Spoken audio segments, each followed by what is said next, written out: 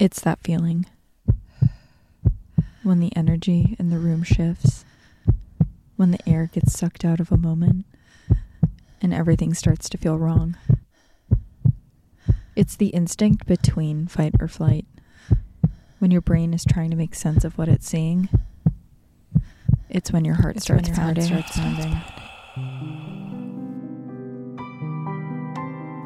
Welcome to Heart Starts Pounding. I'm your host, Kaylin Moore.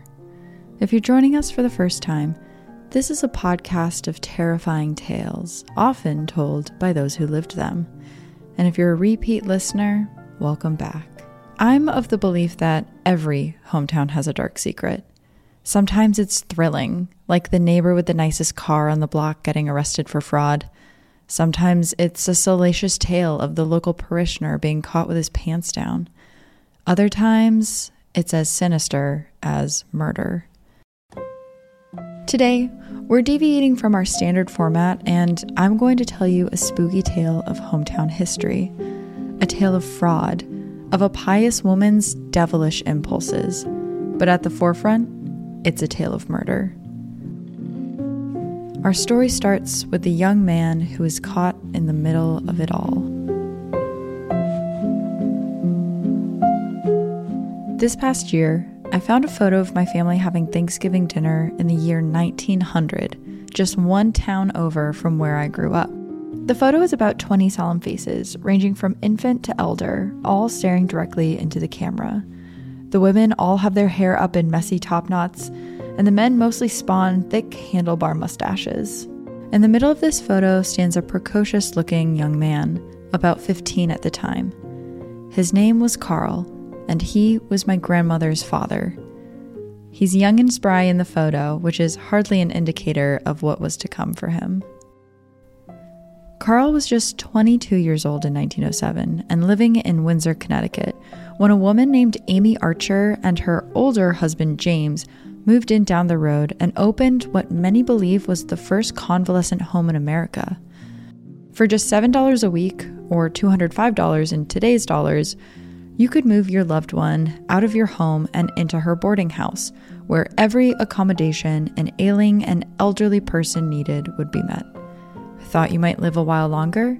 No worries, you could pay a lump sum of $1,000 for lifetime care, which allowed you to live out the rest of your days, however many there may be, under Amy's loving guidance.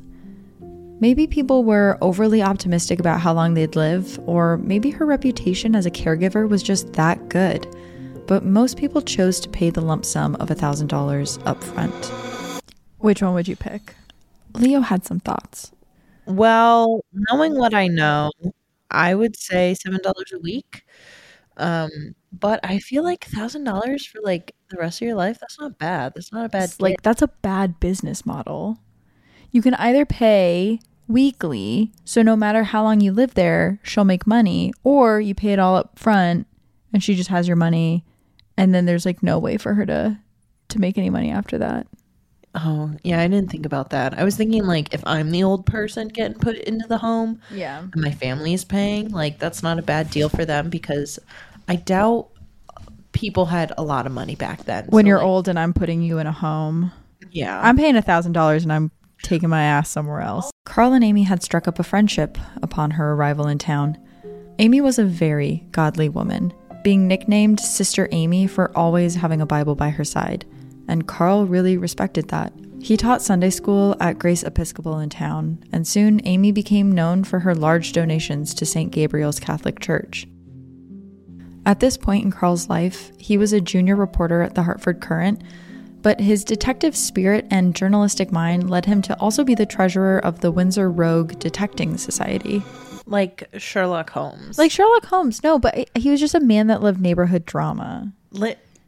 And that passed down through generations. That is what we got. I cannot digest lactose, and Carl was catching serial killers, but I love small town drama, and I think that's the gene that made it through.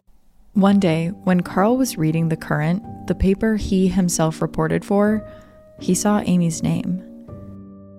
This wasn't an article recognizing her good efforts for taking care of the elderly. No. Amy was being sued. In 1909, Amy was sued for $5,000 for neglect of one of her inmates, Teresa McClintock. That's almost $150,000 today. Teresa wrote the following to her daughter in a letter. "Oh, Belle, take me away from here. I had chills all last night and I called and called for someone to come to me. When Mrs. Archer came, she was ugly and told me to shut up. I asked for some hot water to drink and for a hot water bottle to be put at my feet. She did nothing for me, and I'm afraid of her because she is so ugly." Like, in today's terms, this woman is foul to look at. Please take me away. Get me out, slay. The lawsuit was a financial disaster for Amy. The house only had 21 beds, and all of them were full. And since it was uncertain how long each person would live, and most of them paid their fee up front, she didn't know when the next payment was going to come in. The next year, tragedy struck again when her husband James died suddenly. He had been complaining of stomach pain for a short time when he died on February 10th, 1910. James's death came a few short weeks after Amy had taken out a life insurance policy on him. Kidney disease was the official cause of death on the certificate, though he had no symptoms of kidney disease prior to his death. This part gets a little fuzzy. It's unclear if James kicked off what would become a larger trend or if he was part of an already implemented business model. At the current, Carl had access to all of the obituaries that were published in the area, including the ones that were coming out of the Archer home. In the 2 years after the lawsuit, there were 60 obituaries to come out of Amy's convalescent home. This was well above what was average in town at the time. Sure, you could attribute it to the fact that the clientele was in the later stages of their life, but the death certificates were horribly vague. Old age and indigestion were written on most. It's also interesting to note here that in 1913, Amy remarried to a man named Michael Gilligan, another older gentleman with 4 adult sons. Michael passed away just a few months after the wedding, leaving his entire estate to Amy, not his sons. His cause of death? Acute bilious attack. In other words, stomach pain. It is absolutely wild to me that you could literally put down anything as a cause of death. Anything. In the past. Like, literally, stubbed toe, dead. Yeah, he died because he stubbed his toe. Like, I don't know what to tell you. And the fact that old age was just, like, written on so many death certificates for the longest time, when, like, there's so much you can learn. Even if someone's old when they die, you still want to figure out why they died so you can prevent that. But they were like, oh, this person over 60, death was coming for them. Yeah. I'm surprised it didn't happen yesterday, to be honest. So Amy had a specific cure for stomach pain, lemonade, which at the time was used to cure many ailments, cold, flu, skin conditions. Think of lemonade as the celery juice of the turn of the century, a one cure for all. Some of Amy's inmates, however, noticed that people would get worse, not better, upon drinking Amy's concoction. One time, when the doctor in town, Dr. Howard King, came to make a house call, a patient told him they thought something was wrong with Amy's lemonade. He drank a glass in front of them and lived to tell the tale, which should have put them at ease, but still didn't. I'm obsessed with old-timey medicine. Oh, you think this is poison? Well, I guess I'll eat it and we'll find out. Yeah, literally putting fuck around and find out to the test. Yeah. Carl started to feel like something was very wrong. But what was he to do? If he went poking around, he risked his reputation. Amy was beloved in town. She was doing God's work. And when word got out that he was snooping, he started to receive threatening phone calls on his home phone, scaring his wife and children. In the center of town in Windsor, there's an old brick building that is now a Thai food restaurant. A few years ago, a mysterious brown stain started blooming on the ceiling of the kitchen, and soon a constant drip of thin brown liquid came down the walls. It wasn't until the following week that the staff realized the man who lived upstairs in the apartment above the kitchen had died, and his body was decomposing. And as it did, it drained down inside the restaurant. Though terrifying, this was not the first time that this building had been associated with death. In the early 1900s, it was actually the one pharmacy in Windsor, manned by the one doctor in town, Dr. Howard King. Carl made a stop there one day to buy some arsenic, which was routinely used to kill rats. To buy the poison, you'd have to sign the pharmacy's black book with your name and how much you were buying. And when Carl went to sign, he made a shocking discovery. Amy had been purchasing a ton of arsenic over the last few months, including enough to, quote, kill 12 men just days before her husband James was found dead, and enough to kill over 100 men the week of her husband Michael's death. Imagine just being like, I'm going to sign my name because I need to kill some rats. Why is someone buying 14 pounds of rat poison? No, here's the thing is, that black book was like, Carl, 1 ounce of arsenic, Amy, Sarah, Rachel. Like, it was just a bunch of women buying like a ton of arsenic, and everyone's like, oh, what are all these women doing with all this poison? Yeah, be like, oh, what's going on? This is funky. This is weird. I guess they just have a lot of rats. Yeah. Meanwhile, they're on husband number 6, and like no one bats an eye. Carl also thought it was strange that the doctor selling her all this arsenic was the same one showing up to handle the death certificates for those that passed away. I know what you may be thinking, but Dr. King drank the lemonade in front of the residents and survived. How could that be? Well, that's not entirely how arsenic works, and Dr. King would have known that. I'm so sorry, but this doctor sounds like he sucks. Yeah. No, I looked him up too, and he has like no real like actual license to be a doctor. He was just some guy that showed up to town and was like, I'm a doctor. I'm a doctor. Look at the stethoscope I have that I definitely did not find in a dumpster. I'm the doctor now. Arsenic takes repeat ingestion to kill. One serving, even a large one, may cause digestive issues in the consumer, but not necessarily death. Carl was apparently so freaked out by this revelation that he got an editor at The Current, Clifford Sherman, to open an official investigation into the Archer home. Of course, forensic science wasn't the same back then that it is today, so it took a long time to actually be able to convict Amy of anything. And it was all because of a resident named Franklin Andrews. So in the fall of 1912, a man by the name of Franklin Andrews took up residence at Amy's boarding home. He was an older gentleman with arthritis, but other than that, he was in good spirits. When he first moved into the home, he noticed how run down it was. Amy blamed it on not having a handyman after the death of her husband James. But once she remarried Michael in 1913, Franklin and Michael developed a strong friendship and started fixing up the house together. So it came as a huge shock to Franklin when Michael died. Shortly after, Franklin wrote a letter home that read, "So they go, one after another. That makes 21 that's died since I came here. Don't know who will be next. There are 18 here now, and she expects more soon." In a way, she's kind of running an MLM. When you put it like that, you're not wrong. Because you have to get people in under you in order to keep the business going. Exactly. The next red flag for Franklin was when Amy reached out to him for money. Amy liked to know how much money all of the inmates had, and even demanded bank bills from the residents before securing a room.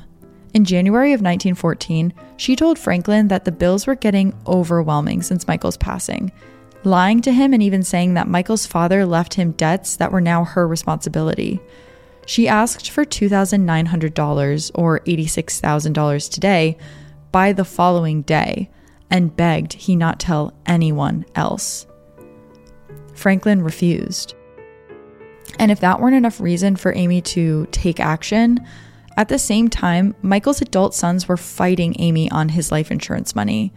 A judge had just ruled that everyone involved, Amy and Michael's 4 sons, would get a share of Michael's money. Amy had not planned for that. So on the evening of May 29th, 1914, just a few months after his refusal to give more money to Amy, Franklin started complaining of a stomachache. Which was strange because just that day he had been painting a fence for Amy and appeared in good spirits. Later that night, he took a turn for the worse, vomiting until all that was coming out was bile and something that looked like coffee grounds. His roommate called for Amy, who refused to call Dr. King, and instead offered him a glass of lemonade. By the morning, Franklin was dead. But Franklin had a sister, Nellie Pierce, and Nellie refused to believe her brother became randomly ill enough to die. She questioned Amy on what had happened, but Amy's story kept changing. At one point, Amy claimed that Franklin had just eaten too much that night, and Dr. King confirmed. Franklin had eaten so much that it put a terrible strain on his heart. And that was that. Yeah, this doctor's such an idiot. That, doesn't sound real. If eating too much was enough to kill you, I would be dead 1,000 times over. Yeah. I would have died last night. Also for her to be like, oh, well, he ate a lot, so I think that's how he died. And the doctor to be like, yes, that honestly, that sounds legit. Sure, okay. I mean, you know him better than I do, so. But Nellie wouldn't stop. And she was able to team up with the official investigation that was happening on the Archer home to order an autopsy on Franklin. A tell for arsenic poisoning is not just how the body responds to it during exposure, but also how the body responds to it in death. It took 2 years to be able to obtain a proper autopsy, and when the mortician and investigators dug down to the box that held Franklin's remains, one of the first surprising observations was that there was no smell. Surely a 2-year-old corpse would have some sort of smell, but Franklin did not. Then, as they cracked open the lid to see what they could make of whatever was left of Franklin, they were shocked to see that he was all there, in almost perfect condition. Arsenic can preserve bodies. This was actually discovered by Dr. George Adolf Walper in Berlin in 1806. He was studying arsenic when he heard the case of Sophie Ursinus. Sophie was trying to poison a servant whom she quarreled with by feeding her plums tainted with arsenic. The servant caught on to Sophie's scheme and brought the plums to a chemist who was able to detect high levels of the poison in the fruit. This led to local authorities opening up an investigation into the strange deaths of Sophie's husband and aunt 3 years prior. And when the bodies were dug up, they had not decomposed at all. After hearing of this, Dr. Welper went on to poison various animals with arsenic over the next few years to study the decomposition, only to find that when exposed to arsenic, decomposition nearly halts. So Franklin's condition, coupled with the fact that his stomach was so well preserved they were able to test what was in his stomach the night he died, was enough to convict Amy of Franklin's murder in 1916. It's believed that she killed closer to 60 inmates, maybe more. We will never know the exact amount, though maybe one day Leo and I will be brave enough to dig up some bones and see their condition. Absolutely not. But we could. Legally? Physically. Listen, I will do creepy crawly stuff till the cows come home. I'm not robbing a grave. I'm not digging up a dead body. Okay, but we might. Amy was initially sentenced to die by hanging, but after a mistrial, she was sentenced to live out her days in an insane asylum until she died in 1962. And Carl, the precocious boy from the photo, went on to live a happy, beautiful life, becoming known as Mr. Windsor, the face of the town he had risked it all to protect. Carl's giving. What a good guy. He's serving. He served looks. He made a woman serve jail time. And he served his community. This has been Heart Starts Pounding. I'm your host, Kaylin Moore. Make sure to leave a rating and review and follow the podcast on Instagram at Heart Starts Pounding. Have a heart-pounding story you'd like to share? Email heartstartspounding@gmail.com. Until next time, woo.